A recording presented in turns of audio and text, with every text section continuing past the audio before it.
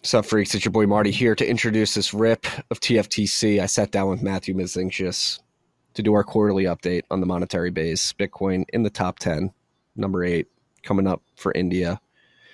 Incredibly insightful episode, as always. It's been a few months. I'm not going to lie. It's been a few months since we read boosts. So I'm going to read the top 4 boosts from the last 2 TFTC rips. We're going to get back on it. I'm sorry. I've been slacking. Rip 422 launching flex with Bitcoin talent code, no boost. It's probably because I haven't been reading them, freaks. I'm sorry. Rip 441 miniscript and Bitcoin risk products with Rob Hamilton. Blockchain bug 5,000 sats. Miniscript sounds a bit scary. Hopefully the templates stop people from making huge mistakes. I agree. Templates are a good thing. Go check out that rip with Rob if you haven't listened to it yet. At Michael Matt Toulouf, 500 sats. Miniscript is fascinating. And then at Paez, 500 sats. Thank you, gentlemen. Thank you for contributing to the show via Podcasting 2.0. I can't speak. I'm sorry, freaks. Big groggy. It was raining here. As you'll find out, there was a lot of lawn care going on during this episode. A little frazzled right now. Rip 440. Climate change is a bad excuse with Anas El-Haji. Blockchain bug. 3,000 sats and 2 clapping emojis. Thank you, Blockchain bug. And at Paez, 500 sats. Great conversation. Thank you. Thank you, too, for boosting consistently. If you guys are listening via Podcasting 2.0 apps, you're supporting the show. Thank you. Apps like Fountain, Podverse. It really means a lot that you guys are contributing sats directly to the show. This rip was also brought to you by our good friends at River. River's the best exchange in the game. It's the most secure place to buy Bitcoin. And they have a new referral program. If you go to river.com/TFTC, you set up an account and you buy $100 worth of Bitcoin, you're going to get $5 worth of free Bitcoin. River.com/TFTC. If you buy 100, you're going to get $5 of free Bitcoin. On top of that, it's the most secure Bitcoin exchange because they don't rely on third parties. They built everything in-house, their wallets, their Lightning wallets, their infrastructure, their APIs. They build it all in-house. They also have zero fee dollar cost averaging. So you set up DCA, you buy on us once a week, once a month, once every 2 weeks. If you set that up, you're not going to pay any fees. Other platforms charge large fees and have giant spreads. Go with River and avoid that. And River also has a relationship management team based in the US that you can call by phone. This is a big value add. Customer service is something that's lacking these days. River has pristine customer service. You can actually call them if you're an individual or a business. And again, it must be noted that all Bitcoin is held one-to-one in a multi-sig cold storage wallet that they built, but they encourage self-custody. So River wants you to get in and get out into a wallet that you control. So go to river.com/TFTC, set up an account today. Take advantage of that free Bitcoin on the table. This rip is also brought to you by good friends at Unchained. Unchained is here to leverage Bitcoin's native multi-sig properties to bring you financial services. You can buy Bitcoin on Unchained using their trading desk. They have their lending desk, which allows you to use Bitcoin as collateral to take out US dollar loans. They have their IRA product, which they just updated. I believe last week, the onboarding flow for the IRA product is much simpler now. So if you have an IRA and you're looking to transition some of those funds in your traditional IRA into Bitcoin, Unchained makes that extremely easy. They have a white glove concierge team that'll walk you through the process and get you set up quickly. And the beauty of that IRA product, again, Unchained's building using Bitcoin's native multi-sig properties. So you can actually hold your own keys in your IRA. It's a beautiful thing. So go to unchained.com, tell them the TFTC sent you, and check out all that they have to offer. Last but not least, this rip was brought to you by Bitcoin Talent Co., a recruiting firm built by Bitcoiners for Bitcoiners. They just announced last week, if you listened to the previous episode, they have a new flex program. So if you're building a company out there and you're recognizing that it's pretty hard out there with where interest rates are, and you're being hyper cognizant of your burn rate and whether or not you're going to bring on full-time employees, Bitcoin Talent Co. has launched Flex. So you can get access to talent on a contract basis or a per project basis. So you don't have to bring on a full-time employee and take on their salary and the costs that come with all the benefits and options you may provide them. So if you're looking to wisely scale your business with burn rate in mind, go check out Bitcoin Talent Co's Flex product. They just launched it last week. This is a great way to continue building through the bear market without taking on a lot of OPEX in the form of salaries. So go to bitcointalent.co/flex to check this out and enjoy this rip with our good friend, Matthew Mežinskis.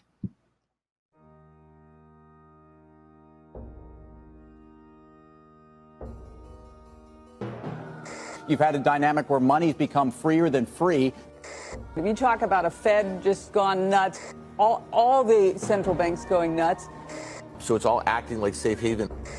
I believe that in a world where central bankers are tripping over themselves to devalue their currency, Bitcoin wins. In the world of fiat currencies, Bitcoin is the victor. I mean, that's part of the bull case for Bitcoin. If you're not paying attention, you probably should be. We're live. We're back for our monetary base quarterly update, which in recent updates, we've glossed over the monetary base and just dove into a bunch of charts and tangential discussions, which I'm sure will happen today. I'm sure of it, my friend. I'm sure of it. What's on your mind right now? Not too much, Got a honey badger this week. You were there last year. You're not going to be there this year, I presume. No, I have to get back to Austin, have a wedding. Cool. To tell Max that we cannot make it. I'm actually not going to make it this year either, unfortunately. But if any listeners are in Europe and last minute want to go to a very high signal conference, definitely do check it out. It's a great one. So coming up this weekend. I think it's the most high signal conference in the world. And Riga is a beautiful city. High praise. Yeah, it's a great one. So cool. Got that coming up. And, I was just sending you some fun little text last night about the Naira, one of the early CBDC pilots, and not just pilots, but active programs championing the CBDC. And do you have the press release? I actually didn't pull it up. Do you have the press release? Yeah, I just gave it to Logan. First paragraph of it. Yeah, we'll pull it up. But long story short. Yeah, it's pretty funny. Long story short, E&I are future uncertain. After, I don't have to say, it's the former central bank chief Emefiele ouster. And basically, they said, CBDC looks very uncertain. The former central banker is now in the custody of the state security services, also likely to be questioned on the funds used to deploy and push the adoption of the e-Naira from inception. So quite funny. I mean, if it wasn't so tragic, about playing with people's lives and people's money. But we've talked about this before. I mean, I'm sure you have heard the story, Marty. I'm not an expert on Nigeria, but earlier this year, they really pushed it. They even tried to make other Bitcoin crypto withdrawals illegal. And it just failed miserably. There were protests. They massively cratered the physical stock of money, actually. And so that's what I wanted to show you. So the story was they were trying to phase out cash, right? Or they didn't position it like they were phasing out cash. They positioned it like they were recycling notes or creating new notes that would then go into circulation. So the Nigerians had to turn in the notes that they had, the physical notes they had before a certain date. And then they turned all their money in and they didn't have the new money on the back end. Cratered the money supply. And actually, I can show you the physical supply here. So if you want to go back to that, Logan, where we were on my screen, pretty wild. So this is like a 60-year chart. The Naira started in the 70s, actually, but they must have done a little bit of a revised money supply. I'm not sure what they had before in the 60s, but I have that that sort of matched up to it. But regardless, this is the money supply. And before this year, they were at about 3.2 trillion Naira. This is actually one of the biggest currencies in Africa. Let's take off the growth rates. There you see it. So at the start of, in December, about 3 trillion. It was going down a little bit.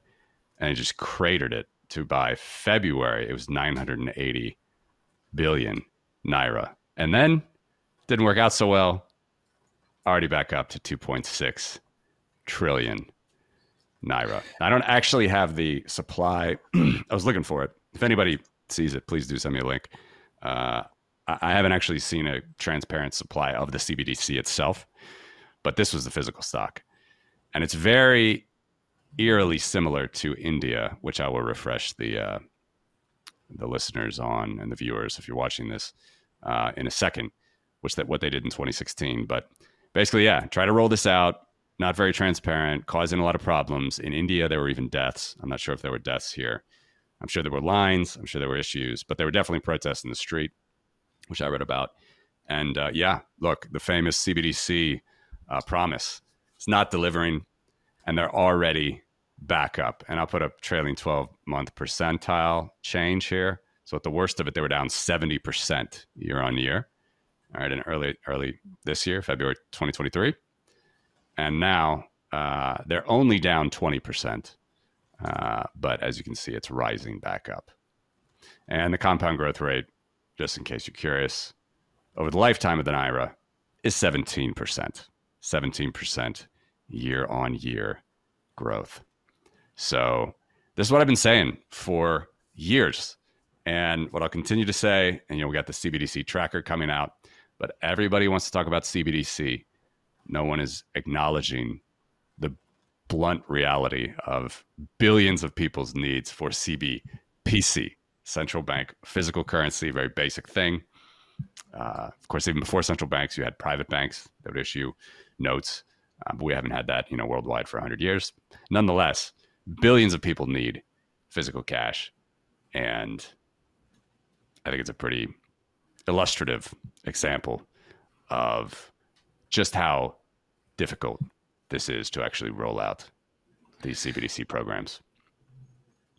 Do you think that need for the physical, for cash, is a phenomena that's isolated to emerging markets? No, I know that it's not. I mean, based on the supply, I'll pull up another one there shortly, but to explain it, there's only 2 countries in the world that I've seen that have really, even though you think, and I know, like, I'm sure, if you're going to go out to dinner tonight or whatever, like, you're going to pay with credit card or maybe Lightning somewhere, but you're probably going to pay with credit card. You're not going to use physical cash, most likely. I understand in the West, in Europe, in America, we typically can't see the cash. We don't think that the cash is around, but it still is. It's just a function of, I'd say, probably lower income velocity transactions, lower income jobs and payments and purchases. But there's only 2 countries that have literally, that I've seen, have tried to physically, besides what we just saw here with Nigeria, which again, they failed, really tried to stagnate the physical currency stock. And those countries are Norway and Sweden. And even there, it's kind of like they were trying to pull it down, and it's just kind of, it's like it's almost floating back up right now. It's kind of flat. But it's a worldwide thing that cash is still being printed. I have a number for that I've blended as well. A weighted average, it's about 10.5% per year. 10.5% per year is the rate of growth of physical cash. And by the way, the rate of growth of like people on the planet is 1.5% per year. So that's a ratio of 7. The supply of physical, like, it's the most basic form of money, right? We don't need to pontificate about bank reserves or deposits or CBDCs. Like, still the most basic form of money is physical cash. And the supply comes out 7 times faster than the demand. I mean, how could a Yale or Harvard economist talk around that and try to make it seem like it was a good thing for the economy? I just don't know. It's obvious you're going to have price inflation with such mechanics of the money supply. Yeah. Debasing the physical stock of cash pretty rapidly. 10.5% annually? 10.5, about 10.5% per year. That's the number.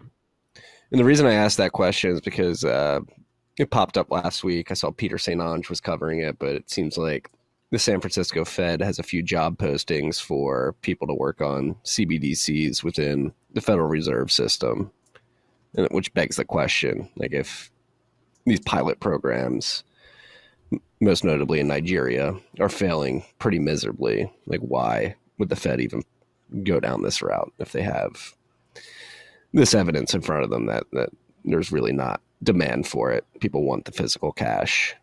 Are they seeing something? Are they trying to make fetch a thing?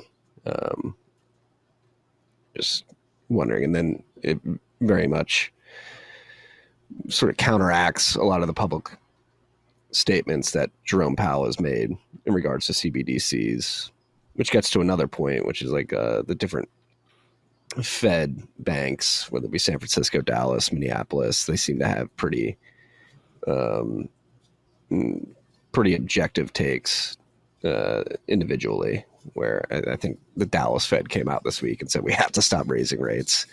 It's really going to affect the capital formation of industries that we need to deliver goods to market. So I wonder, is the San Francisco Fed just this Federal Reserve Bank with a particular leaning that's trying to make this thing happen, even though the chairman of the Federal Reserve, Jerome Powell, has publicly stated that he doesn't see the need for a CBDC where it actually functions. I don't have a direct answer to that, but I mean, they're obviously going to have to look at these use cases. I mean, Nigeria is pretty much, after South Africa, it's the richest country in Africa. And if you can't get them to do it, what are your chances of getting a less developed country in Africa or South America or wherever even getting on these CBDCs? And then you're like, okay, well, we'll do it here. And I have said, this is my contention, although I've talked to people in these countries and they don't think it's going to happen either. Like I just said, if there were two countries that would do it, I think it's Norway and Sweden. They're small enough, they're want to be environmentally friendly enough. They have the wherewithal, they're rich enough, they have the wherewithal to push it out and cover the cost of doing so. Kind of socialist in some endeavors, right? So it seems to make sense to me that they're the ones that could do it, like actually make it work. But I have talked to people in those countries as well, and they don't see that happening necessarily. I mean, they think that, like an argument is like, well, maybe your bank will lock you out. Maybe if you're a lower income, you just need to have access to some instrument where you can pay. And a CBDC being base money, it's something that should theoretically, like only the Fed or only the central bank, right, could turn it off. And they will, by the way, once they will turn off transactions that they don't agree with. But, the idea is that, you could even get around the political problems of bank accounts, which is funny because you could solve that problem by just loosening regulation in an instant, but they're not going to do that, as we know. So it's funny that would even be an excuse for it.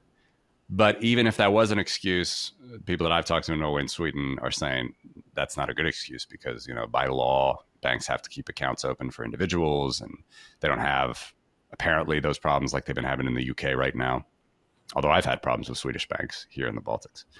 But regardless, I think that this is a good example of the problems that are really coming.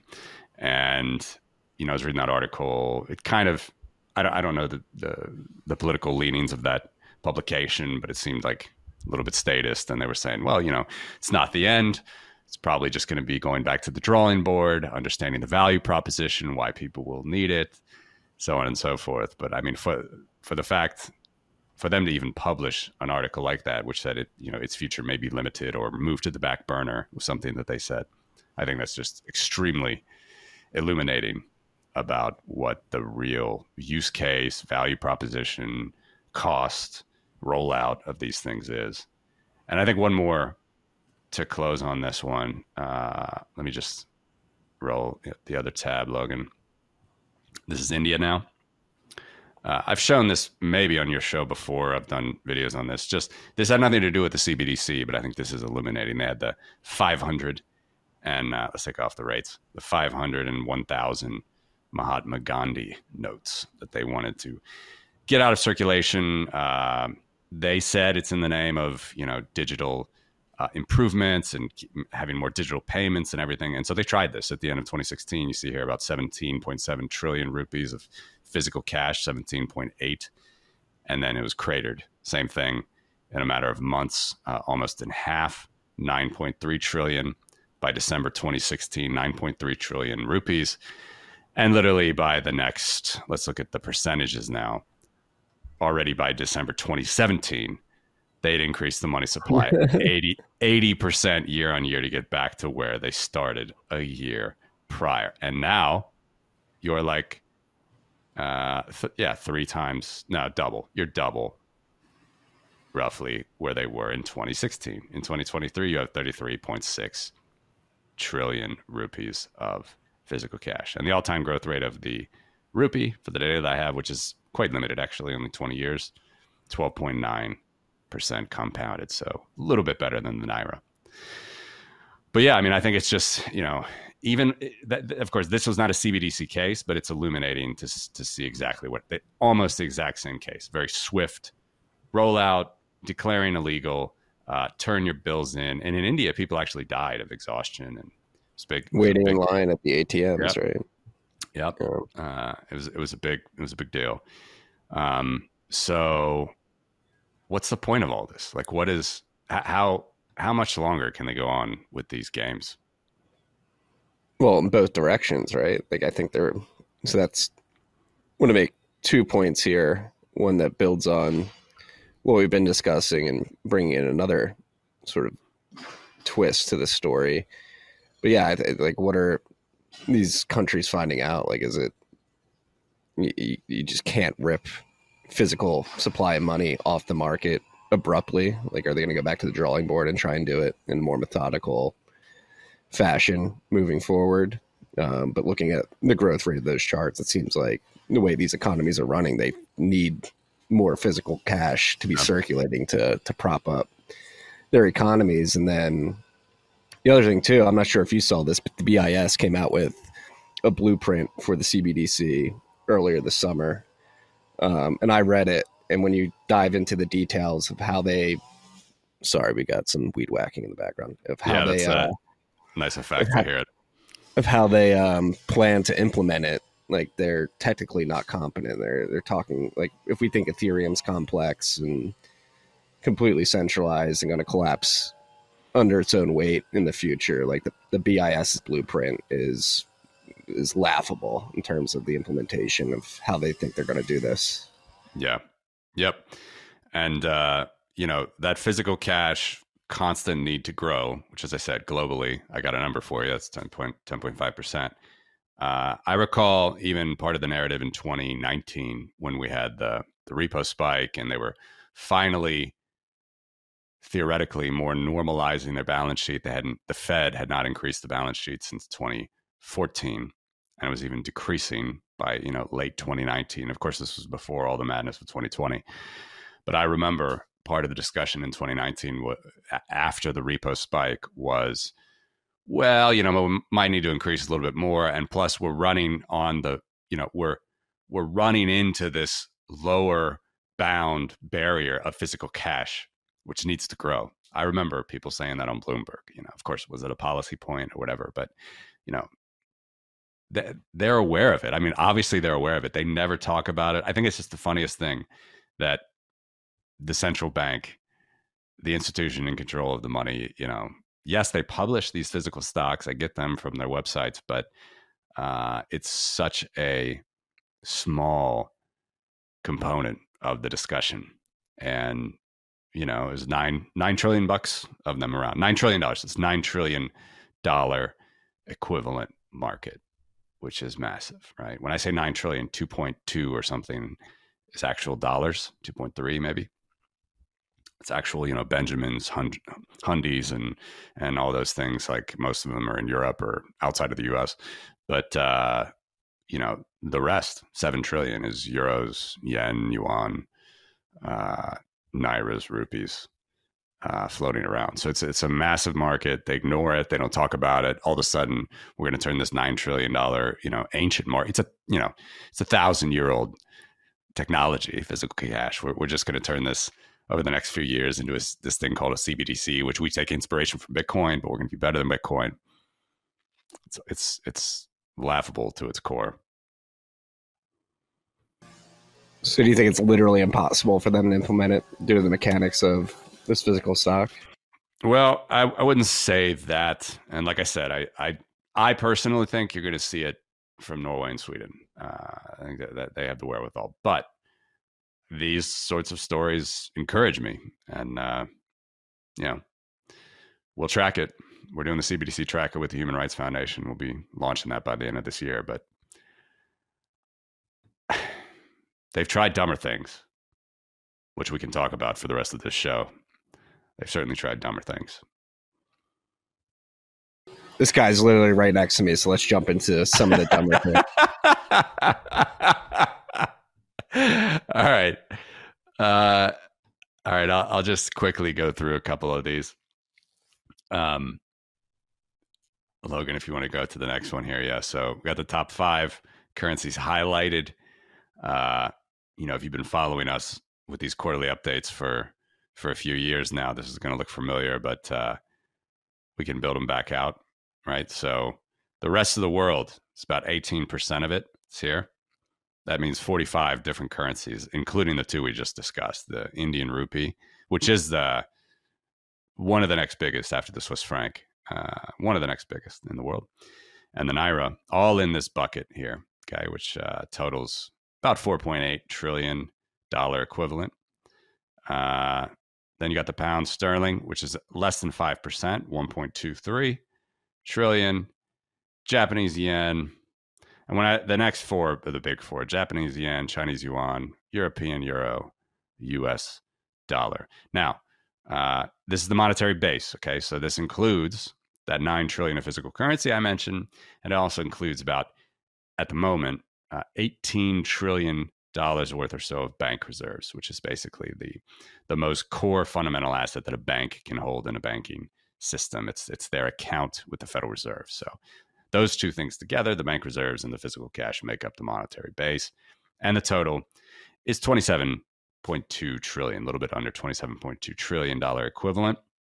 And again, when I say that number, I have to describe this with some unit of comparison, right? So that's the dollar, but you really need to think that these are different currencies that are making up this group. This is the core of the system. This is why we compare it to Bitcoin, because Bitcoin is the core of its own system. It's not a Coinbase account. It's not a Kraken account. Those institutions can hold Bitcoin, but they are not. They are not the actual, UTXO. So that's why we also call this outside money. Okay, so central bank money is outside of it definitely is connected to and highly corrupt in some ways with the current financial system, and they make the rules for the financial system. But at the end of the day, they're the monopoly that sits outside of the financial system. So it's called outside money. So that's why Bitcoin is also outside money. Gold and silver as well are analogous to this in history. They are also outside money. So this is the number that would really compare to Bitcoin. We can talk valuations in a second, but $27.2 trillion. Notice that is down from the COVID peak. Now, it was going steep down by the end of 2022. Then they raised it a little bit this year. You see it went down to like it was 26.5 trillion by the end of last year, about a year ago. And then they raised it back up to 28. Now it's down again to 27.2 trillion, but it was 30.5 trillion at the end of 2021.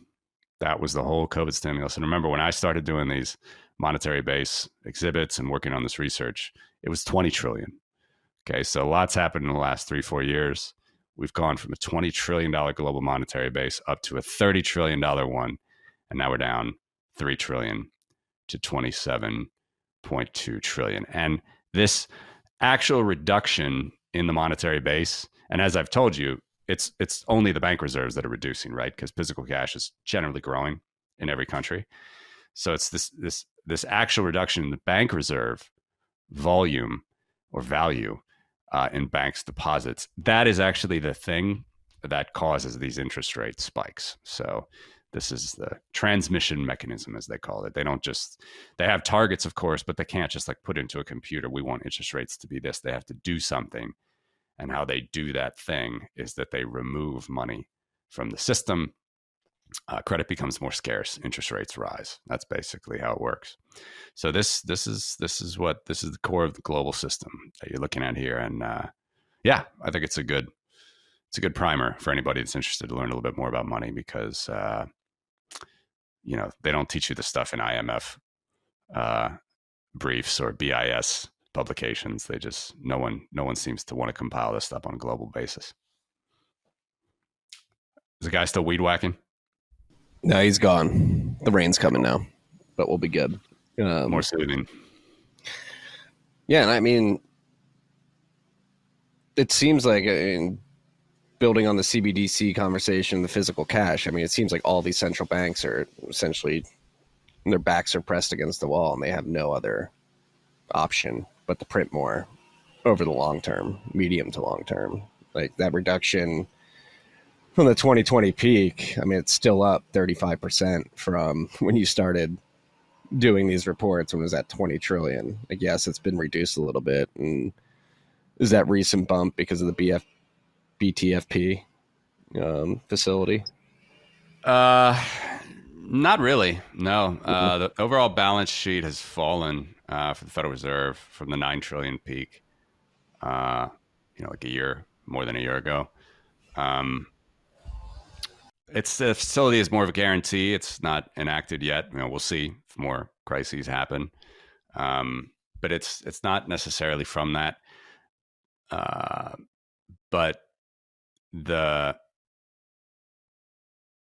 all I'll say with that. It's just not. I haven't globally. I haven't actually pinpointed which one is more. It might be Europe. I actually see Europe looks a little bit high compared to the rest. That's kind of keeping it a little bit.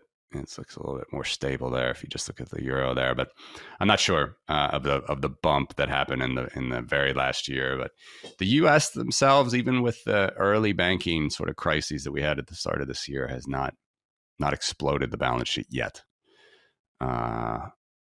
If they do, then we know that it's more money printing and Bitcoin's going to continue to go up. But even this is another thing. I can put the next chart actually up, Logan.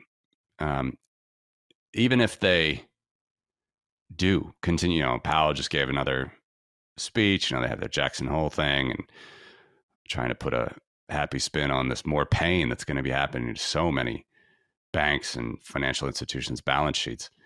Overall, they're still going to keep printing at the end of the day. I mean, at some point they're going to go back. So this is an interesting one. This is a trailing 12-month change. It's the same chart. I just, one green shaded area.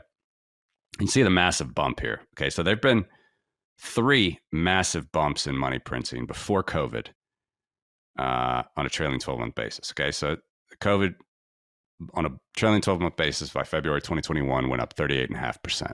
Okay, the global monetary base. This happened 3 times before. Twice, during the GFC years, 2009 and 2011, which, more or less people can understand. And once actually during Y2K. We've probably talked about that, Marty. That's kind of a famous thing. People were literally freaking out, taking cash out, Y2K bug, everything. And that was a 32.9% peak. So those were really the only peaks, major peaks.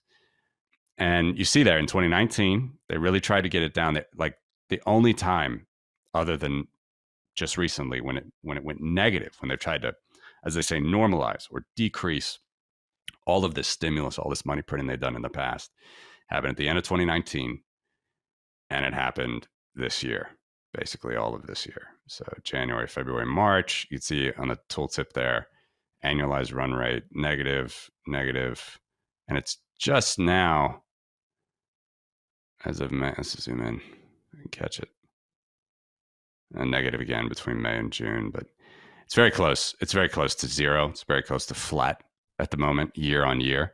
But you can see, obviously, the big decline, that was last year seems to be over.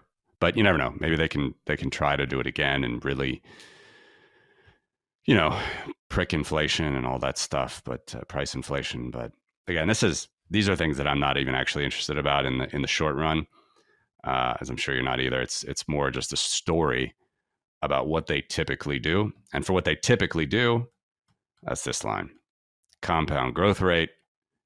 That's the number in red that they're always hovering around. Just like I showed you with the physical cash, there are different numbers, and for the worldwide monetary base, that number is 13%, which means 1% a month. Right, because you compound 1% a month, it's not just 12%; it's over 12. It's closer to 13%. Shows you the power of compounding, and that's what's happening to your money at the core of the system. At the end of the day, 13%. That's what it's been like since the fall of Bretton Woods, since the end of since the Nixon shock, the last 50 plus years. So that's the number I think to think about. And what's the doubling rate for a 13% compound growth rate? Sub 6 years. That's insane. Well, I've been thinking about you in recent weeks too, like going back to our last conversation where you dove into the balance sheets of Fannie Mae and Freddie Mac. I had John Titus on from Best Evidence, who's done some really good research, and he essentially is honed in on the FHLB loan exposure that the banks have. And he's pinpointing that as an indicator of stress. Like if you are a bank with a crazy assets to FHLB loan exposure, like you're likely to go down as time moves forward. I think Charles Schwab has something like 130% exposure. Their FHLB exposure is 130% of the equity they have in their company, the assets they hold on their balance sheet. That's like the Federal Home Lending Bureau, I believe. And I wasn't too familiar with them until I spoke with John, with just building on our conversation from last time where we dove into Fannie Mae and Freddie Mac. Like, I wonder if that's connected to that as well. Did you ask him about how insane those debt balances are, just overhanging on the economy? No, I didn't connect the two dots while we were having the conversation. It wasn't until after where I began to think about it.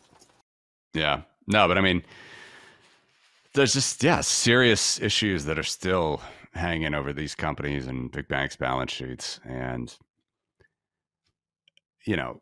COVID didn't help it. Okay. COVID made everything worse. The response, the knee-jerk response is typically what they do, right? They say people are in pain, we need to print money and help them and give them stimulus and all the rest. And it's like the same story that governments do basically from time immemorial. So I can't really, I'm not a trader. I imagine there are more interesting ways to trade some of these charts and some of this news if you really have your hand on the pulse and want to be in front of the screen, 24/7 or whatever. But at the end of the day, I think it's great for Bitcoin. I mean, if we look at this chart again, you can put it up, Logan. It's not the change in the trailing 12-month rate is not correlated to Bitcoin's increase in price, right? So remember, look at the dotted line in 2017. Well, let's start with 2013, right? So that was kind of like one of the first big booms, went over $1,000 for the first time, right? In the end of 2013, the monetary base was trucking out right about the typical average, the all-time compound rate, 13-14% per year. Let's look at the 2017 cycle. Same thing, 13-14% per year. And then they tried to slow everything down because, of course, all the other markets were hot then as well. And then COVID, a lot of markets boomed, a lot of meme stocks, so did Bitcoin. That was an extreme bump, right? We're up to 40% year on year increase of the monetary base. But even here, when it was, I'm looking at 2019, I'm highlighting the 2019, which is a relatively flat year-on-year increase of the monetary base, really when they're trying to normalize, when they had the repo spike and all that stuff and the season of the repo market in the end of 2019, even during that period, there were little mini booms in the Bitcoin price. Like it's just not like it's necessarily correlated, in my opinion. Yeah, you could say that, 2018, 2019, 2018, of course, definitely is a down year. And that trailing 12-month rate was going down. And then in 2022, I guess we can say it was a down year. And yes, this rate was going down as well. But how much that's going to relate to Bitcoin in the future, I just can't say with that, but I could definitely, we can look at some Bitcoin trend lines, which I have as well. Those are the fun ones.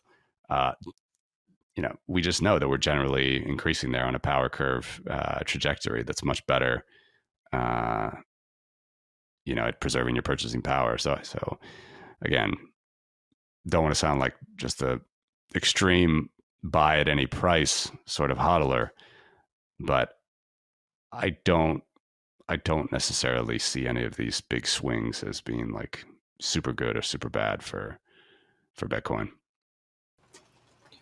Yeah, I mean, an external to where Bitcoin fits into this conversation, just looking at this chart, it looks like we're going to need some sort of mean reversion at some point Mm-hmm. soon, Yep. like where it's sitting and trending upward a little bit. Yep. But yeah, and then you think about like the posturing from the government here in the United States really beginning to grease the wheels for more lockdowns or a climate crisis that could bring about a new form of lockdowns. It seems like they're beginning to look for an excuse to turn the money printers back on at some point this fall or later this winter. Yeah, and if they do, you see the mean reversion that happened with COVID. I mean, if it's as bad as that one, you're just going to blow right through the mean and go the other way. So from that side, yeah, I guess that's definitely good for Bitcoin. But as we know, there are a lot of other spillover factors that happen from controlling the money supply, these planning boards that think they can control, all the prices and everybody's actions in the entire economy. A planning board of just a dozen people or so. It's just insane. It's an insane way to do things. Yeah, and then it's really unnerving to an extent, because I'm sure you've seen it, but like in recent weeks, last month or two, the amount of videos that have been popping up on social media of people experiencing extreme amounts of stress due to the inflation they're seeing in their everyday lives, whether it be here in the United States or more particularly pronounced up in Canada. Like it just paints a really scary picture if all of these insane moves that the Fed has made over the last couple of years to get rates up to tame inflation. It brought it down to 3.2%, but if you look at core inflation, it's still above 4.7 pretty consistently, I believe. And then, as we all know, those metrics are completely bunk on their face. Yep. Inflation's much higher than it's being reported. And if we get to a situation where something happens in the banking sector, or who knows what happens, it'll probably happen in the banking sector, and they're forced to turn the money printers back on. Like, again, it's a bit unnerving because it does not seem, to me at least, that they've properly tamed inflation. It may show up in the CPI that they made a lot of progress, but if you anecdotally looking around, it doesn't seem like any material progress has been made. Right. And again, that's where I always fall back to this, like, look at the all-time trend line, right? I mean, that mean reversion may happen. It may not happen for another 6 months or so. But, if the GFC was any indication, after the fat years of the early 2000s, or obviously COVID, you can just see that mean reversion is never just, especially in recent years, it's rarely kind of hugging that mean. It just flies right through it. And that's why you just got to think about, I mean, what is it going to do when the base money of the world increases at a rate of 13% per year? Or I just looked it up, by the way, it's 5.7 year doubling time. So a little bit more than every 5 years and 6 months. the money supply has doubled. The base money supply. Right? I mean, that is going to affect the rest of the economy, and you have to prepare for it. You just have to prepare for it. Yeah. Get some Bitcoin freaks. Yeah. You want to look at a Bitcoin chart? Yeah, let's look at the Bitcoin chart, because I was actually looking at the rainbow chart earlier today. Yeah. So it's very similar to the rainbow chart. They probably, whoever is, I don't know, there's many people that create rainbow charts, but it's some sort of a trend line like this. It's called a power trend line. It's 4 basic trend lines. Just to remind the listener, viewer, we could do a linear trend line, which is like a flat trend line straight through. We could do an exponential trend line, which would be also straight on log scale. This is on log scale, so it would also be a straight line on log scale. There's also a logarithmic, which is a bit steeper than this, and there's power. Power curve is kind of a blend of those. It's a more shallow on a log scale type of a curve, but it does decay a little bit. The rate of growth is faster at the beginning on log scale, and then it does decay, kind of like a logarithmic, but a little bit more shallow. So, the beauty of these very simple charts, unlike other, more hyped charts, which don't take into account demand and other things. This is a very simple one variable model. It's time is the independent variable, price is the dependent variable, and you just calculate your coefficients. You can run this trend line, and then from there, once you have the trend line, you can do these bands as I have them, these red and blue bands. And so we can zoom in here and you can really start to see more interesting things. So these bands, as you see there, I have the 2 sigma band and the 1 sigma band. Basically everything between the blue bands is a 1 sigma move. What does that mean? That means that anything between those blue bands is basically a 2/3 of the time event. It's a 1 sigma event. It means it happens 2/3 of the time. And anything between the red bands is a 2 sigma event, or a 95 percentile event. It means 95% of the time the data is going to be between those bands. But if we ever get outside of those bands or close to the edge of those bands, that's where it's an interesting phenomenon. That's where it's an interesting move. So you see here in 2017, we got up to 20K. It was very close to a 2 sigma move, not quite based on this trend line. It was a 2 sigma move. And you see, after the FTX debacle, the final nail in the coffin of all the nonsense of 2022, we bumped along a 2 sigma move to the downside. Okay, so when we went pretty much right after FTX filed for bankruptcy, we fell down to 16,000 there for a few months.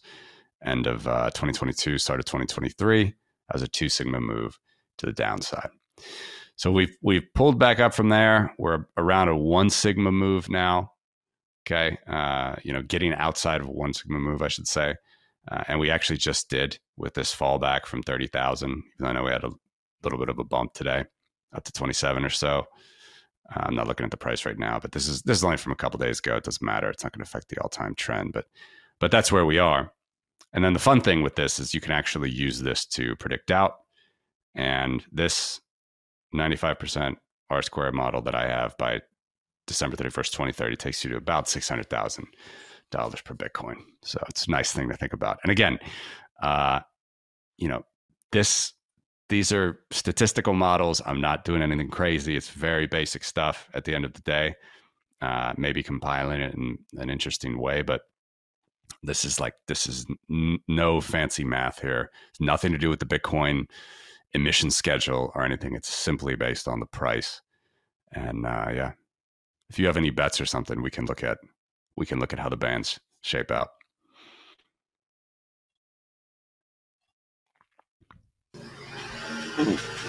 These guys are really going at it right now.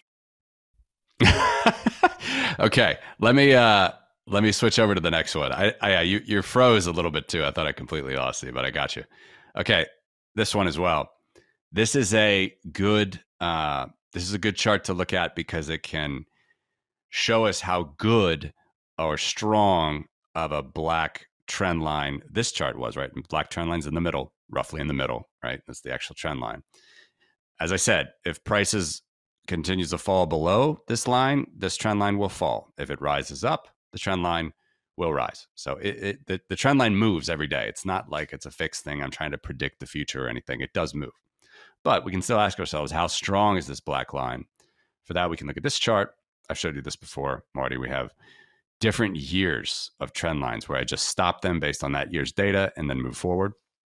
So let's take off some years here and just look at 2010. This is like the best trend line ever. It'd be great to get back on this one. But, as you see, the early years, the first year basically where there's real pricing action of Bitcoin, very thin pricing action. I started from Bitcoin Pizza Day, so it's not even the full year. But you're just, you have this Slashdot article, you have a lot of things that are exciting, and Bitcoin's, going over $1, going over to a few bucks, maybe not a few bucks by the end of 2010. Yeah, still in the 20-30 cents range. But anyway, quick escalation from nothing. If you just look at this year's data, do the same calculation and only do a trend line from there, you get this trend line, which is monster. So if you take it to today, the trend line, you're not reading this wrong, predicts that Bitcoin's price will be $1.3 billion per Bitcoin. $1.3 billion. It's a great trend line to be on, but unfortunately, Bitcoin lost the trend, which is okay. We revise our trend lines with this stuff. And by 2030, actually, it's like $128 billion. To be a great trend line. We're off that. All right. Obviously, the way that the price in the market has worked, it's pulled it down. So we're off this trend line. 2011, 12, 13, I don't have those, but know that they're somewhere between this blue line and the black line. But here's the interesting thing. From 2016, I have all of the different trend lines as we've gone through. So I'm just going to draw them all right now. Okay. See if you can spot them. 2016, 2017, 2018, 2019, 2020, 2021, 2022. You probably can't even see them because they're all stacked up. Let's take the 2010 line. They're all stacked up on the black trend line, which is a good sign. This is even better. I've done this analysis on my YouTube channel of like gold. This is even better than gold would look from 2011. The 2011 and being very, very favorable with gold, like from 2011 back to not even like through the 80s, but only like through the 90s, with like the bottom when gold was at $200 an ounce, then went to $1,200 an ounce. That's, the 2012 trend line would have taken gold to $30,000 an ounce, something like that. But all the other trend lines from then on have gold like down to $5,000 an ounce, $6,000 an ounce. So gold has even more extreme swings than Bitcoin. Bitcoin is very and they're spread out, by the way. The point is that they're spread out. But this is pretty interesting. From Bitcoin's 2016 trend line, which is the lowest, in fact. We're not lower than that. Zoom in a little bit even more if you can see it. 2016, it's in red. As of August 28th, the all-time trend should be $56,000 per Bitcoin. 2016's trend line is $55,700 per Bitcoin, $800 per Bitcoin. That's a little bit lower than the current trend. But all the other ones are a little bit higher and close. So again, it's a nice example of the model, which shows that it's pretty consistent. The trend line's pretty good for the last, 7 years.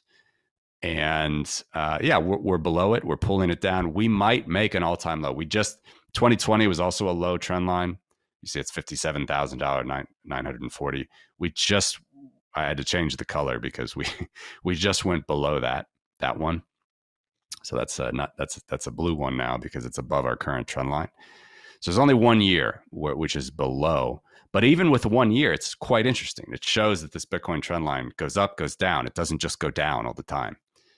And we might make a new low on that trend line with this cycle.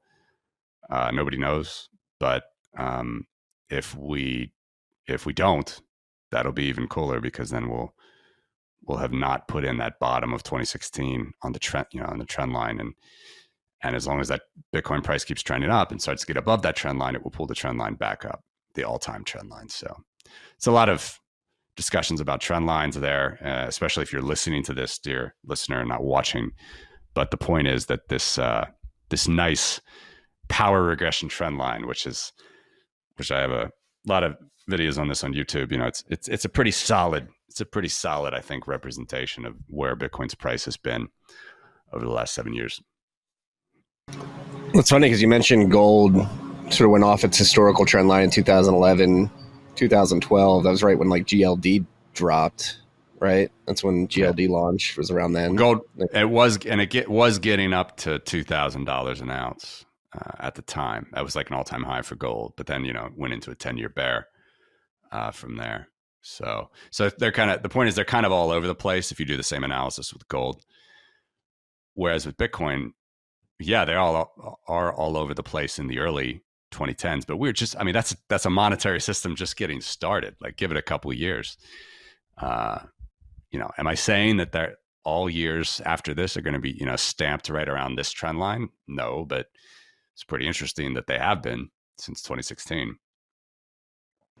And, that's the point I'm trying to bring up is like with all the news around the ETFs that may or may not be coming to market, does that sort of throw an interesting externality in the mix that could push up this all-time power trend? Yeah, I think a lot of people are hoping that it does. And I saw there was some good news for GBTC as well. But I'm not too deep in that saga. It seems like a complete mess. But regardless, if BlackRock gets approved, that's obviously a huge deal for institutional money coming in. Yeah, that's the big question right now. Is it similar to like the CME futures launching in 2017, where it's sell the news, buy the rumor? Yeah, you still got the lawn mowing services near you, right? Yeah, they should be done soon. They should be done soon. No, I'm just saying we can move on. It's just a couple Bitcoin charts. They're interesting. Check my YouTube channel for more on those. Which one did I want to talk about?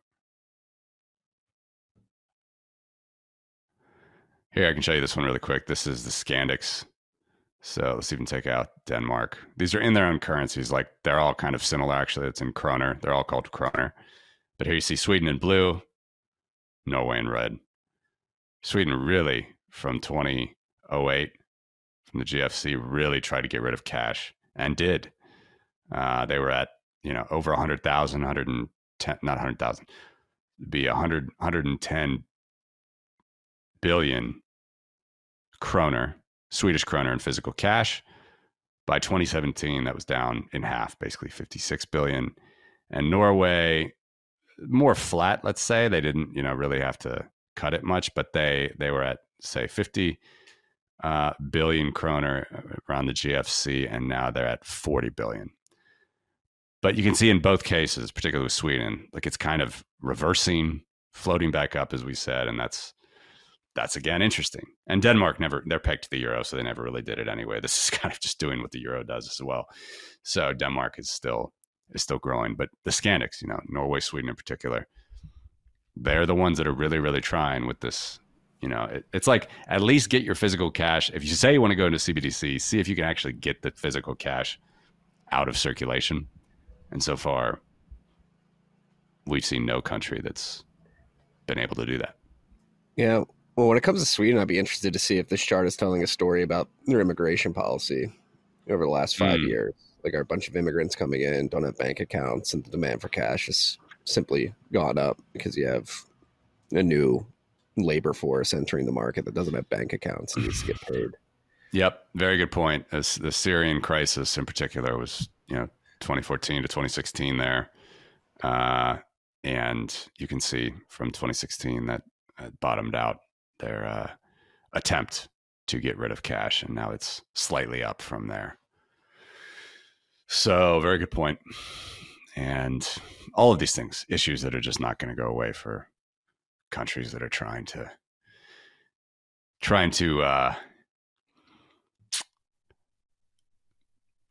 control. Yeah. So, yeah. Yeah, sorry, go ahead. No, pull up like the national debt chart that you had up there, because I think that's important to touch on as well. Yep. Obviously we had the debt ceiling impasse earlier this year. The debt ceiling essentially got eliminated until 2025. Probably won't be reapproached till 2026 because we'll have a new president coming in. Then we'll have to pick his committees, and it'll take time before It could be never reinstituted, man, for all we know. I mean, Yeah. we could be in a whole new world by then. Yeah, but go ahead. You have that. I believe it was June or July. We added another $1 trillion worth of debt. Then you had the Treasury come out and say, hey, we're actually going to issue $1.85 trillion worth of bonds between now and the end of the year. So rough math there is about $4 trillion being added to the debt in the second half of this year. Yep. Just a quick note. I can put these in log, dear listener, viewer. Some people have requested that, but it's actually better, I think, to just, this is a 250-year chart. So yes, log helps, but with the tooltip and with zooming, I think it's better to just look at it in linear. So that's what I'm gonna stick with. But if we zoom into, the last 30 years here, and I talked about this actually recently on Peter McCormick's show, because he was having a discussion about, okay, we're going to get more liberal, classical liberal minded politicians in. Maybe it seems like something may break, and he may be right on that. I mean, who knows? I'm still pretty disillusioned with politics, particularly U.S. politics, but as I know you are as well. But regardless of if they do, think about this. So here we got it. In 1990, if you're listening, we had $3.6 trillion, 3,600 billion, $3.6 trillion in national debt. Now we have 31.5. It's even higher than that, I think, in June, whatever. 31.5 trillion now. Okay. So up 10x in 30 years. My Zoom is a little bit wrong. Sorry. Something like this. But think about the Clinton years. Okay. A big deal for Bill Clinton was balancing the budget, something he still talks about to this day. Such a big deal, right? And he did that for a couple of years, 3 years maybe. It was mostly his second term, going into the new millennia. That was here.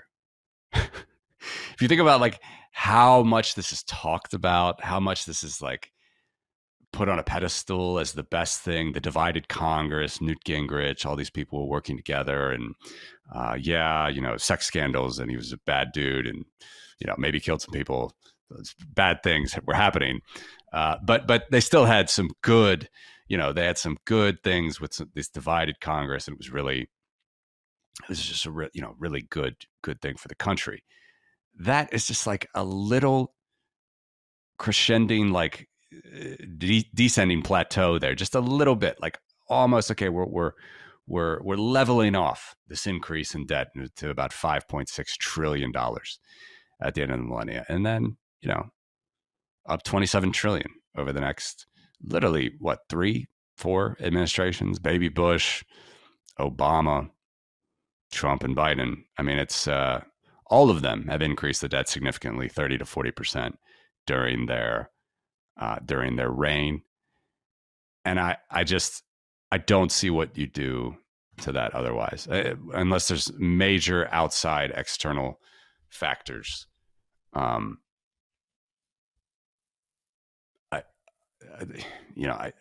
just don't see how this is stoppable. I don't see how a libertarian candidate, he mentioned how Dave Smith coming in and might want to do something, and or he's on Joe Rogan. And look, even as well-intentioned and well-spoken and principled as a lot of these people are that want to get into politics, I just don't. And I don't see it. I don't want to sound too, throwing my hands up in the air. It's never going to be done. But if you just look at this over the long term, all countries look like this, by the way. Argentina looks worse. Some countries look much worse. Some countries might look a little bit better. But all countries look like this, and something usually breaks. And they reset. Yeah, let's steel man it. What extraordinary measures would somebody need to take to fix this? Just like a pure default? Well, I would say, if you want to steel man it, I would say default is not the option that they would take, right? Because we've been soft defaulting for decades, right? We've been rolling over, devaluing the currency, devaluing the dollar, and that's the soft default. The hard default, I would say, is not the steel man argument. The steel man argument, that was what they say in debates. It's what they talk about. I saw an interesting tweet from Taleb, actually, as much as he's just proven to be a complete dolt on Bitcoin. He was quoting some people in the Trump campaign saying like this time, so like Trump is going to really clean the swamps, we're really going to do it. And all this bullet point list of things. I can't remember the guy's name. He does this like CPAC. You probably know who he is, but I'm not in US politics too much anymore over here in Europe. But point is, Taleb called it. He was like, look, I mean, only a sucker goes in twice for the same candidate, expecting a different result. How many times has this been done in any industry, politics, business? I know there are people that are really big fans of Trump and are very principled and whatnot, but you just cannot.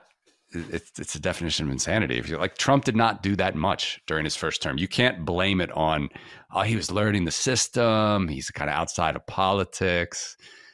To expect, if Trump wins, to expect that he's going to come in and like really clean house, drain the swamp, do everything you want him to do. Just look at this debt chart and tell me that he's going to flatline that and make it go down even. I say no way. His wall alone is going to explode the thing if he ever gets that done, which he won't. I mean, he's proven. I mean, this is just like the visible debt. We're not even talking about the 220 trillion in unfunded liabilities. Social Security, Medicare, and Medicaid are off balance sheet. It's another nice thing the United States like to do, which most countries don't do. And people have to remember, in the context of Trump, like he oversaw the largest expansion of the monetary base ever. And yeah, to think he wouldn't use those tools again when push came to shove is, like you said, insane. We didn't even mention that, did we? Yeah. I don't know. I don't know what you're thinking. I don't know what you think about this election season. I mean, it seems scary to me. But why do you say scary? Just because two old guys again going at it, and their hands on the codes and all the rest. I mean, as we know, it's a pretty their hands are tied. Regardless, the system itself is completely institutionalized. I mean, I see some podcasts. I see people really trying to interview these people, hold their feet to the fire.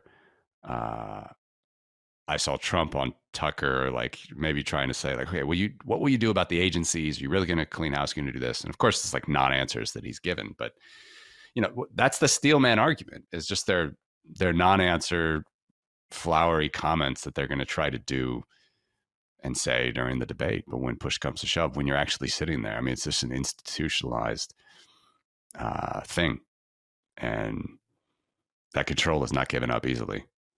It's certainly not given up from the inside. No. Yeah, I think it's an absolute shit show. I mean, just looking at the last chart you showed, like we're approaching the vertical point of the chart where it just goes straight up. It's going to happen at some point in the next couple of years. And obviously, that's why we focus on Bitcoin, try to get people to the life rafts while all that happens, and hopefully can provide some sense of a soft landing, a softish landing, a relatively soft landing, a safety net, if you will. But it's going to be chaotic. I mean, again, those unfunded liabilities alone, like that's never getting paid back. No. This is an interesting one if we layer in the central bank holdings. So this is basically, it's essentially the monetary base. It's a little bit of a different number I'm taking here, the asset side. This is actual assets, United States government bonds, securities on the Federal Reserve's books. So just a reminder again, the way that they get money out into the system, they could buy anything, but they typically buy government bonds, right? So obviously, who's the husband, who's the wife, the central bank, the government. It's it's core related institutions, and the central bank's in charge of monetary policy. They get money out into the economy, but how they do that is they buy assets. They could buy anything. They could buy real estate. They could buy stocks, like Japanese government and Swiss government central banks. But nonetheless, mostly it's it's Treasury securities. So it's a little bit higher than the monetary base. It's a couple trillion higher. It's because it's reverse repo facility on the liability side. We don't need to talk about that now. But nonetheless, here's the number. You compare this with the national debt. Do a percentage term here. And we can see that the peak was during Trump's term. I guess it was, but when did Trump leave? December 2020? Is that right?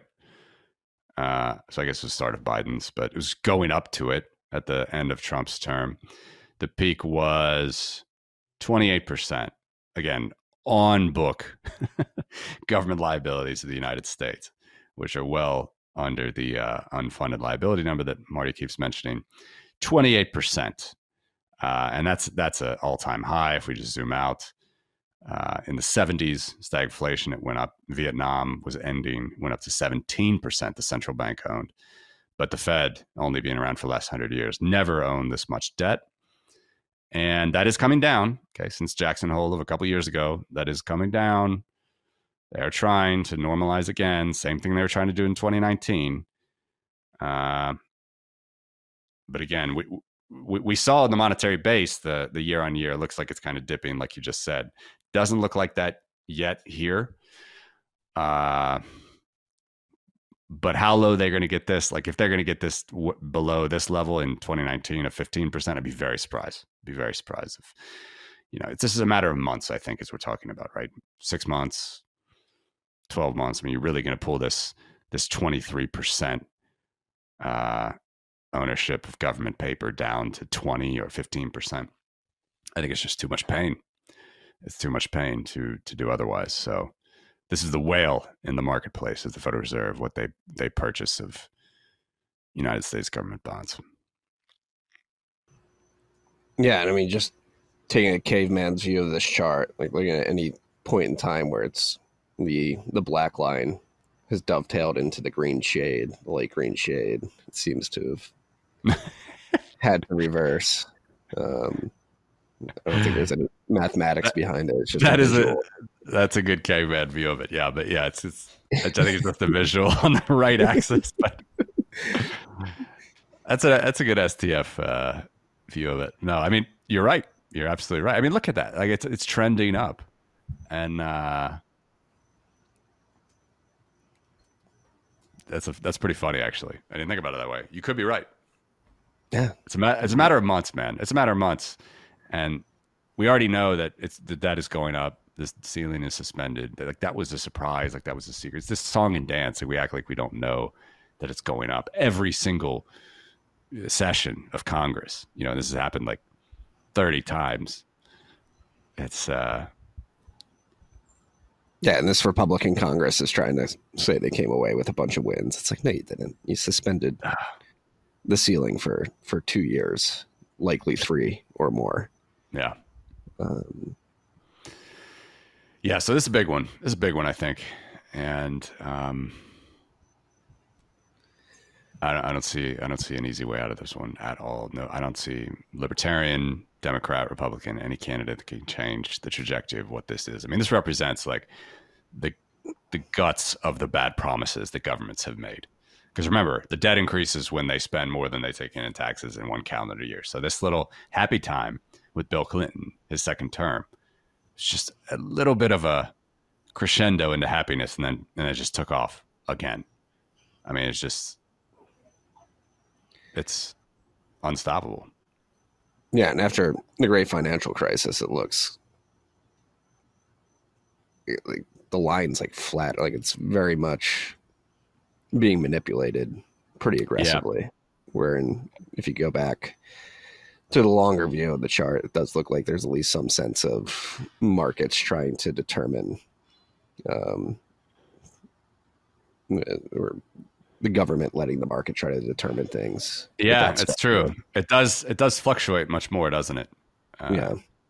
Maybe even going down some years, some decades. It's very true, especially from the Vietnam peak. It fluctuates a lot more. You can see it in the black shaded line, whereas here it's just completely more straight. There's no,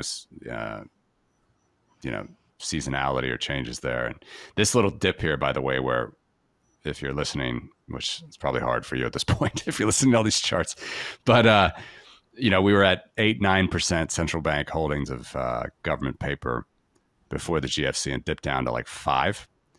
This is where Ben Bernanke was trying to figure out what to do. So basically swapped out government bonds for commercial paper. And this was just all the facilities, just massive.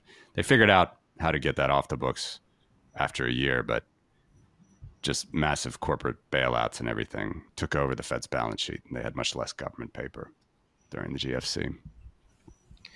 Yeah.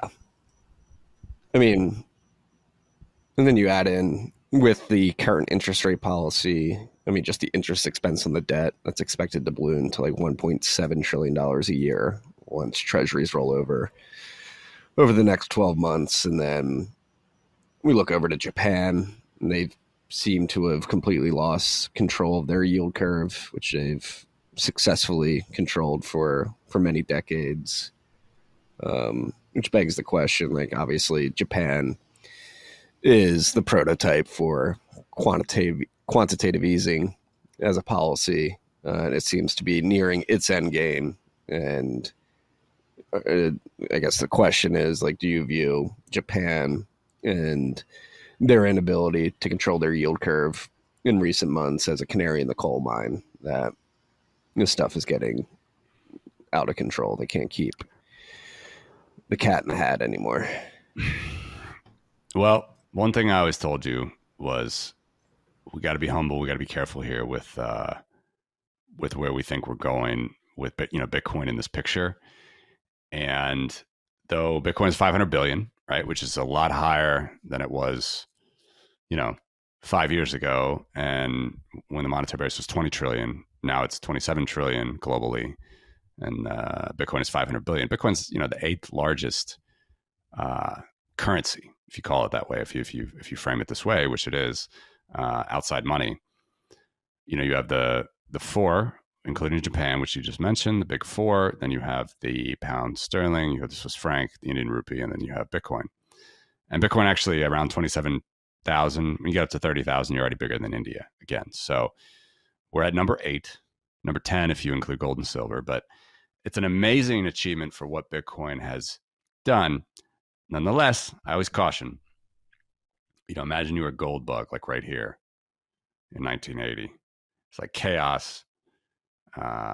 Vietnam War was ending, a lot of chaos, stagflation. Gold, if I layered in the gold price here, it'd be going up to $850 an ounce for 2 seconds on world markets, but everyone would be loving it. You would think that sound money was returning. You would think that we were, that you had won. I say this all the time, and I know I've said it on your show before, but that's the only risk. And I think the Bitcoin mitigates the risk. Like Bitcoin, it's clear based on those power trend lines that we saw. It's clear that the trend is up. It may go tens of thousands of dollars under the trend line for years, but it's clear that the trend is holding for now.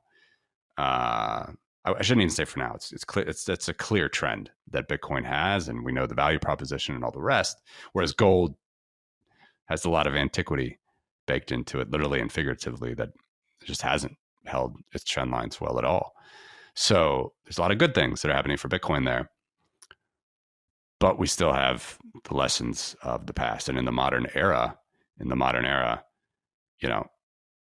the United States government debt when gold was $850 an ounce was, $830 billion. You would think as a gold bug that would be a signal that, okay, the markets don't trust U.S. government paper. They don't trust the dollar. It's time to return to sound money after 10 years of being off the gold standard. And you see what happened. You see what they did. So I just have to say that to your canary in the coal mine comment, because I totally empathize with it. I sympathize with it. But, Japan in particular, they have been impressive at kicking the can down the road, and markets like normalcy, even during we had a ridiculous few years here, right? From 2020 to now. And everyone wanted to get back to normal. They wanted to get back to, a little bit of lower interest rates, a little bit of predictability in the markets, and they're not getting that right now. So that's interesting. But I, if can they extend this for another cycle of 10, 20 years, right? If everybody if everything goes to shit and they have to take interest rates from where they are now, which are pretty, I don't have an interest rate chart for you next time, pretty high, right? 5, 6, 7%. People are suffering on their car payments, mortgage payments, or whatever might be adjustable, credit card payments. Pretty high rates all around the world. Can they take those back to zero? Yes, they can. They can take those back to zero. Will it destroy the currency? Again, I think if you were a gold bug, you would have been loving life in 1980 and you thought we were returning to it, but we didn't. So I think Bitcoin protects you. I think Bitcoin is the steps that you need to take, but I don't have an answer for what comes next. Do you? No, I'm not going to pretend like I do.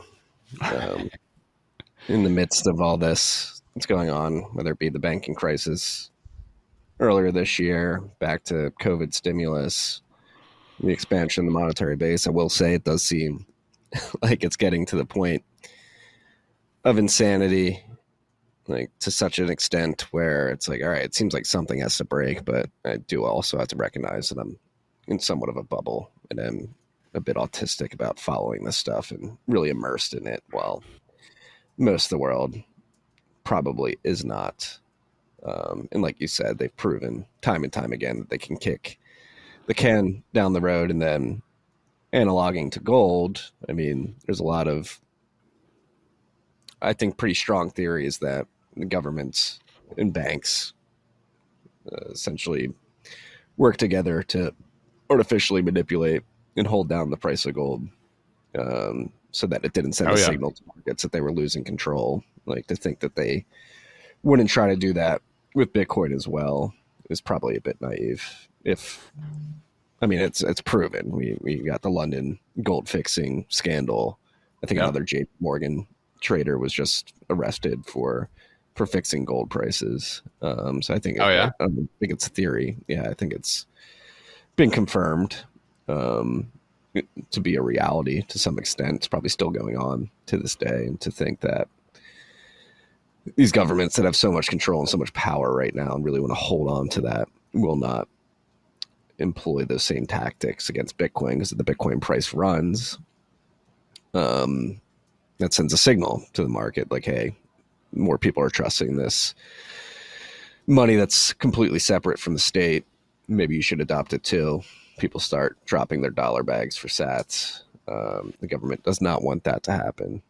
So I could certainly see that playing out. But then other side of that coin, pun intended, is that I don't know. I think Bitcoin is such a unique animal in terms of the fact that it's digital, it's globally distributed, it's very easy to acquire and to opt into. Like, does that create a condition where it's much harder to suppress that price, particularly if people are actually benefiting from the natural properties of the network that allow them to actually take control of it? I think if enough people do that, it makes the government's job of controlling prices a bit harder. But then they just throw more weight behind it. I don't know. I could see it going one or two ways. I could see Jack Dorsey's hyperinflation tweet being extremely prescient. We'll look back at that 5 years from now and be like, yeah, he was right.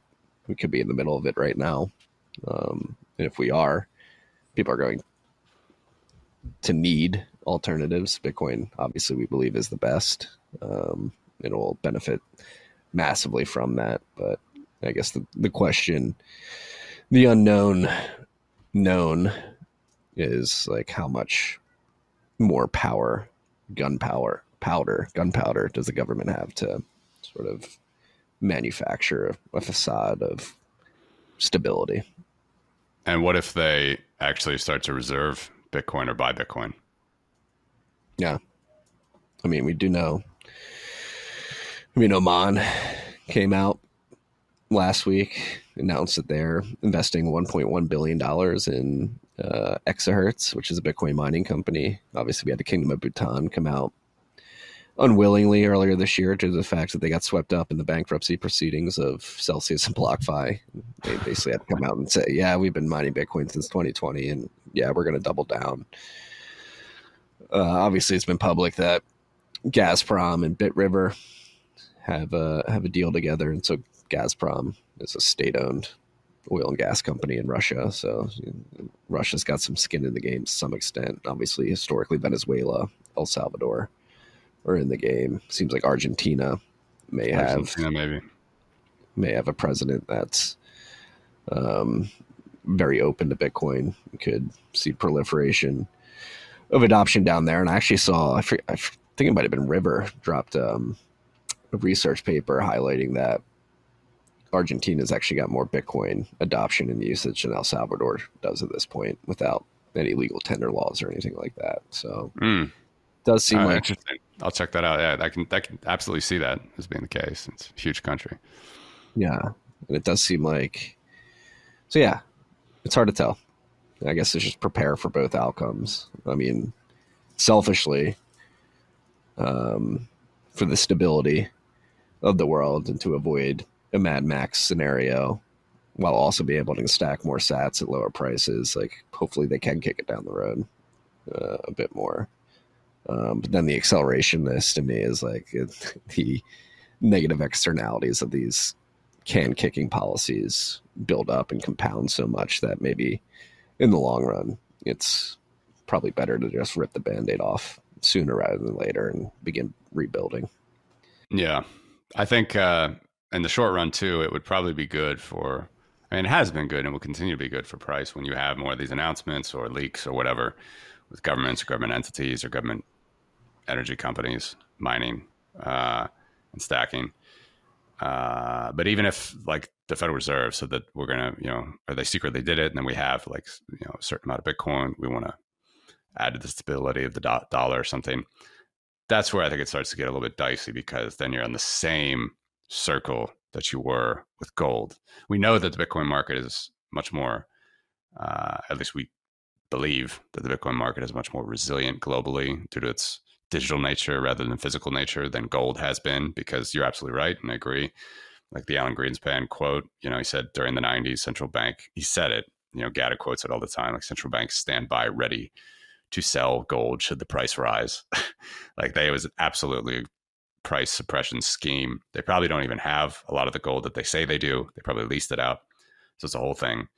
And that was, but interestingly, over the long term, whether it's due to Bitcoin itself, outshining gold, literally, pun intended as well. I'm not sure, but gold's just still stuck there at 2000. You still got all these gold bugs. We're like, I just think it's the worst type of a boomer who's so excited that these BRICS countries are announcing more gold stuff. And I just think that's the worst type of boomer. I mean, you know how I feel about Russia, but I mean, these are, human rights abusing China. Like these countries are not model countries that you want to have your, stake the stability of your currency around. And just to think that that's going to be a beautiful thing for your asset, I just think it's way off. It's way off base. And I would feel the same way about Bitcoin, not in the same way that you're mentioning it, because still it's, that they're just doing what they need to do. Nothing is, other than El Salvador, there's nothing like major legal tender, but those might come and, we'll have Bitcoin people championing those things as well. But I go back to the speech I gave in Prague. I talked about, how easy it was for the Nazis to just come in and take gold. And, it's just one other way of you talking about a nation's treasure. It was literally the first thing that the Nazis did. It's how they funded their war machine throughout the whole war, because the Reichsmark was worthless in Western markets. And they traded, legally with Switzerland and everything, or not illegally, but just in a very shadow market way. But that was gold. It was gold that kept their war machine going. And it was the first thing they did when they went into Czechoslovakia. It was the first thing that they did when they went into Austria. And it was the first thing that they tried to do when they went into Poland. And I told a story about the Polish gold, which I might have said a little bit on this show before, but it's an amazing story of how the Poles got the gold. Literally, they got the gold out of the country as in September of 1939 as they were being firebombed. Bitcoin is different, of course, the distributed nature of keys and how you would do this and hold this and all that stuff. But I still think it's kind of like MicroStrategy, right? Like it's great that they're buying all this stuff, but you don't want to pin the hopes of Bitcoin on MicroStrategy. And at the end of the day, they're just one central actor that can easily be seized. It would be the same way if Bitcoin was under the purview of the Federal Reserve. So it's a catch-22 as well. I haven't quite thought through the end game of that, but I don't think it's a great thing if we rely on these governments that have just trashed all their other currencies, manipulated the value of gold. Literally, you can say that. You can't say all markets are manipulated, but you can say that about with the gold market for sure. And in fact, I think you and I would agree, like most markets are not manipulated. They're mostly free and always trying to get around stupid laws.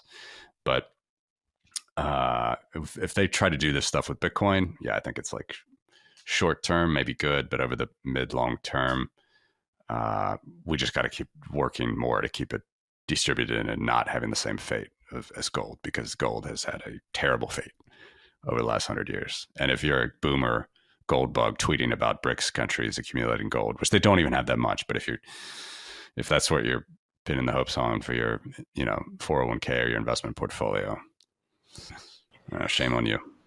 Yeah, you're fucked too. Well, let's talk about the BRICS. So you had the BRICS Plus meeting in South Africa last week. This is leading up to COP28, I believe. I forget what number they're on for that UN climate event, but it seems like, from what I can tell, these are like back-to-back events that the BRICS countries, BRICS Plus, whatever we're calling them these days, are going to attempt to use to essentially announce like a pivot on their strategy and how they interact in the international markets. And obviously, there's been many theories. I've written about them in the past, and I think at one point I had more confidence in their ability to actually do something than I do right now, as I've thought through it. Like you mentioned, you have a hodgepodge of different types of countries, democratic republics, autocratic regimes,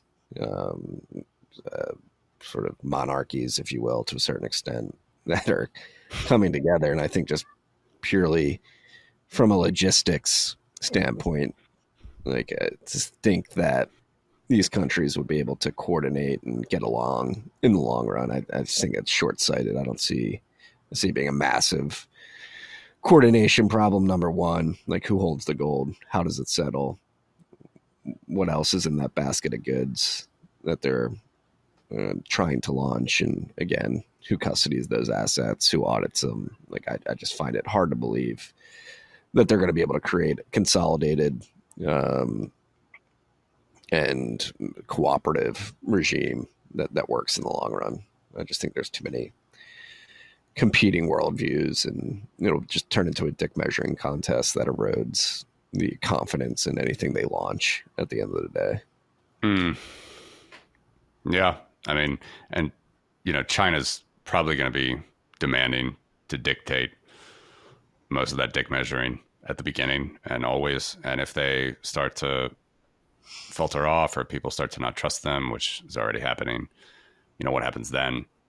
I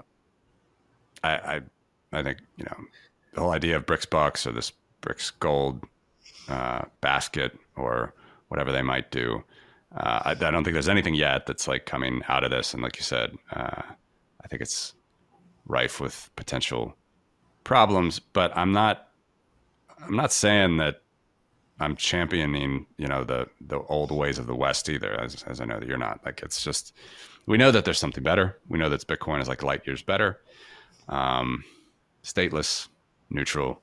And I think that's just where probably, I know that's where we're focusing our attention. So that's usually what I just tell people. But yeah, I have no love for the boomer gold bugs that think this is a good thing. And like, there is a lot of them. If you look, you'll see them on Twitter just talking about this is like going to be great. So much accumulation of gold and all this stuff. And none of the lessons would be learned from World War II. And, precisely 70% of the gold left Europe and the world trying to get to the United States during World War II. So it was actually, people talk about many different reasons that the gold standard ended. Really, it ended because of autocratic dictators, like wanting to just walk in and take your gold because it's in a vault. Autocratic communist regimes, are they going to be much better in the short term? Maybe, but in the midterm, we're looking pretty bad for dictators right now in many parts of the world. So I just don't see that as a viable thing. And yeah, I know on the other side, like, again, I'm not doing whataboutism. I know there's a lot of people that are anti, everything about America and like what they did to Russia, freezing the Russian reserves. I'm not saying that the dollar system is better. I'm absolutely not saying that. But what we saw was if the gold standard, it wasn't the classical gold standard already fell anyway by World War I. But if what was a remnants of what was happening with gold around the world, and FDR was manipulating the price of gold and devalued the price of gold in the 30s. But as we went into World War II, if you saw that literally 70% of the gold goes into America, and then you have, by my count, less than 30 years, 27 years or something of an American-based gold standard. You see basically how gold handles the extremes, right? The worst of the worst is what happened in World War II. It doesn't get any worse than that. I mean, the murdering, the pillaging. I mean, obviously, the worst is they called it the Tsan gold. It was the gold that was ripped from Jews' teeth as they were walked into oblivion. I mean, there was a lot of that. I showed these charts in my presentation. I'm not moralizing each pile of gold, but the most swift, direct way that the Nazis stole was just walking into central banks around the world and around Europe and taking the gold to fund their war machine. So that's what they're going to continue to do. If if push comes to shove or come into any hot wars, like that's what you'll see with more centralized gold standards. So that's the worst. That's the absolute worst that can happen. The best is apparently what happened when the gold flowed into the U.S. It flowed all into the U.S. and we set up this Bretton Woods standard that lasted from 45 to 71. France said, "Hey, we want our gold," and Nixon said, "Wait, you're gonna have to wait a few months. We're gonna have to go find it." And then, it was one of the last things he did, and as president, Charles de Gaulle, he in the late 60s, he just started to claim, and he became like the biggest gold bug ever, and the U.S. couldn't redeem, and had to suspend. And so, again, it's the same. You would have the same problems with Bitcoin, by the way. Like if you were going to do this, you'd have the same. There's nothing magical about the standard. You'd still constrain yourself and all those things. But I just think it's funny, the extremes that we've seen, right? I mean, literally, that does not get any better than. Does not get any. Well, you could say it could get better than what the United States, the situation that we had in Bretton Woods, but let's say it was like the best kind of that we had at the time, and it certainly doesn't get any worse than the Nazis. So, what do you think this like mixture of autocratic, communist, monarchical, however you would say it, monarch regimes coming together for some new gold standard is going to be better? I mean, there's no way. It has to be neutral. It has to be stateless, and we're on the path there. So that's where I think. I just think it's doesn't get out of the gate basically, and I think it's a warning as well for Bitcoin. I think it's a warning. Like I don't know what you think about like MicroStrategy or something, but I'm still not I'm not a huge fanboy of just seeing all these tweets of buying more Bitcoin. Okay, great for the price and stuff, but there's nothing there that's adding to the decentralization of the network. No, the headquarters being within walking distance of Langley is a bit unnerving. But my podcast host Alec talks about that. He's there in Tyson Corner, I guess it's called. Yeah, and it's like all of the agencies and lobbyists are there, like you said, walking distance. But I'm not saying it's a psyop. I'm just saying, we're not shouldn't put your hopes on the world truly potential new world money that's decentralized, that's going to be like the next catalyst. No. And like, I actually do have thoughts on this too. And we can wrap on this subject, but I do think it's whatever. Bitcoin's permissionless. MicroStrategy can stack as much as they want. Whether or not they're a front for the government, who knows? I don't think it's likely, but I think it's funny. I don't either. I think I'm same boat, to be clear. Same boat. I don't think it's likely, but it is funny.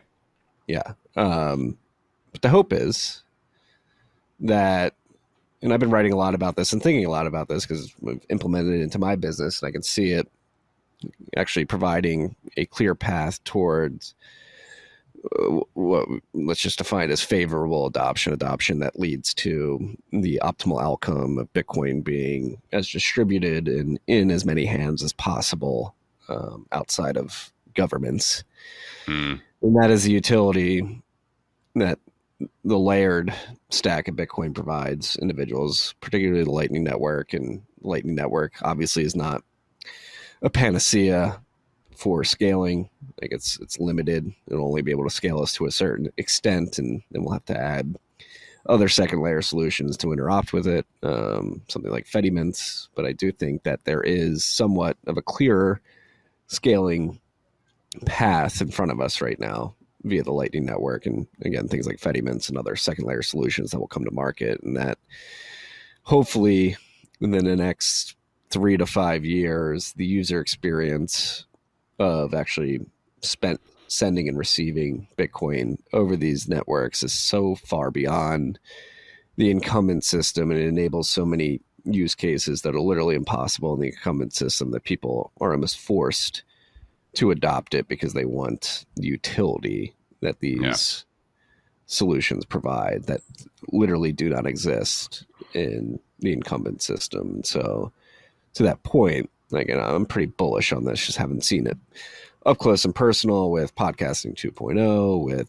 what's going on in Nostr, with something that we're working on at TFTC, with Lightning monetization. Like, I do think we're getting closer to the point, a tipping point, if you will, of people being able to implement Lightning and create better user experiences and unique experiences, most importantly, that do not exist in the incumbent system, that people will be forced to adopt because they want the functionality that it provides, whether they're consuming content or sending payments around the world. And I do think we've reached a point, particularly at the Lightning Network, where you have robust competition at the implementation layer. We have things like LDK, so you have development kits that are making it very easy to build Lightning wallets and Lightning experiences. And then I think on the business side, you have companies beginning to better understand the nature of the Lightning Network and what makes sense and what doesn't to implement it into their stacks. And I think the emergence of AI, whether or not it's all hype, 90% hype, or all signal, is yet to be determined. But I do think what's going on with L402 and essentially just using the Lightning Network to do paywalled API calls for the energy intensive AI industry is like sort of a natural fit. Like, I do see a potential scenario where AI is signal, it is useful, and people do adopt it in mass, and then they're literally forced to adopt the Lightning Network and do these paywalled API calls because it's the only way they can ensure that they're going to be capital efficient with their energy cost in mind. So again, that's the hope. I'm again optimistic. I do think the things that I've seen developing in the space point towards that being a probability, and that probability increasing over time. I do see a path towards that, and again, favorable adoption that leads to an optimal outcome of significant distribution, and more importantly, people getting Bitcoin into their own hands before quote unquote hyper Bitcoinization or the price runs too far away from them. I love that, man. Sergey Kotler would always say that from Bitrefill. You know, it's like we all love Bitcoin, obviously spend a lot of time studying it and understanding it. And, the people that go to conferences, they love Bitcoin. It's an easy sell to, use the next best Lightning wallet, or like you said, some API wall, even, for your business, using Lightning, which is going to be fantastic and it's going to be awesome. But there's an easy sell for us. It's not an easy sell for the average person that just wants to buy something and wants to do something. So it has to be that easy for the people that don't love Bitcoin, that don't care about it, but they do want the utility. They need the utility, as you said. And I agree, man. I think it's coming. I think it is coming soon. And that's just got to be the way, right? Like, it's definitely, circling it all back to the start of the conversation, it's definitely not going to be the way that Nigeria tried to do it, or the way that India tried to do it with their good old CBPC or CBDC implementations. Agreed. Yeah. So if you're listening to this, we got to go build it. We got to build the experiences, build the utility, show it to people, make it easy. Got to make it easier. It has gotten significantly easier. I think that trend will continue. That's the goal. Like, armchair pontificating about number go up does have its merits in terms of helping people understand the value prop of Bitcoin. But then there's also this network side of things that literally needs software engineers to build out in a layered fashion to bring the full utility of the network to more people. And the more utility you have, the thesis is the more adoption you'll get. So that's right. I love it, man. Good stuff. Yeah. Well, I love you, Mr. Mežinskis. This is always likewise, buddy. I want to never a chore. Never a chore. I want to apologize for the landscaping that was going on for a lot of this. You know me, man. I can roll off on these charts, but I hope it was just clear enough for the listener. They didn't give up on us too early. But if you are listening still, we got the Crypto Voices podcast, and then Porkopolis Economics on YouTube, and porkopolis.io as well for a lot of the economic stuff. Yeah, very high signal content. Any parting thoughts you want to leave the freaks with? Not really. Stack sats, be humble, as you guys like to say. And I think, as you said, go build it. There's a lot of good optimism in your closing words, and I couldn't have said it better myself. So nicely done. Yeah. All right. That's all we got today, freaks. Peace and love. Thank you. Thanks, buddy.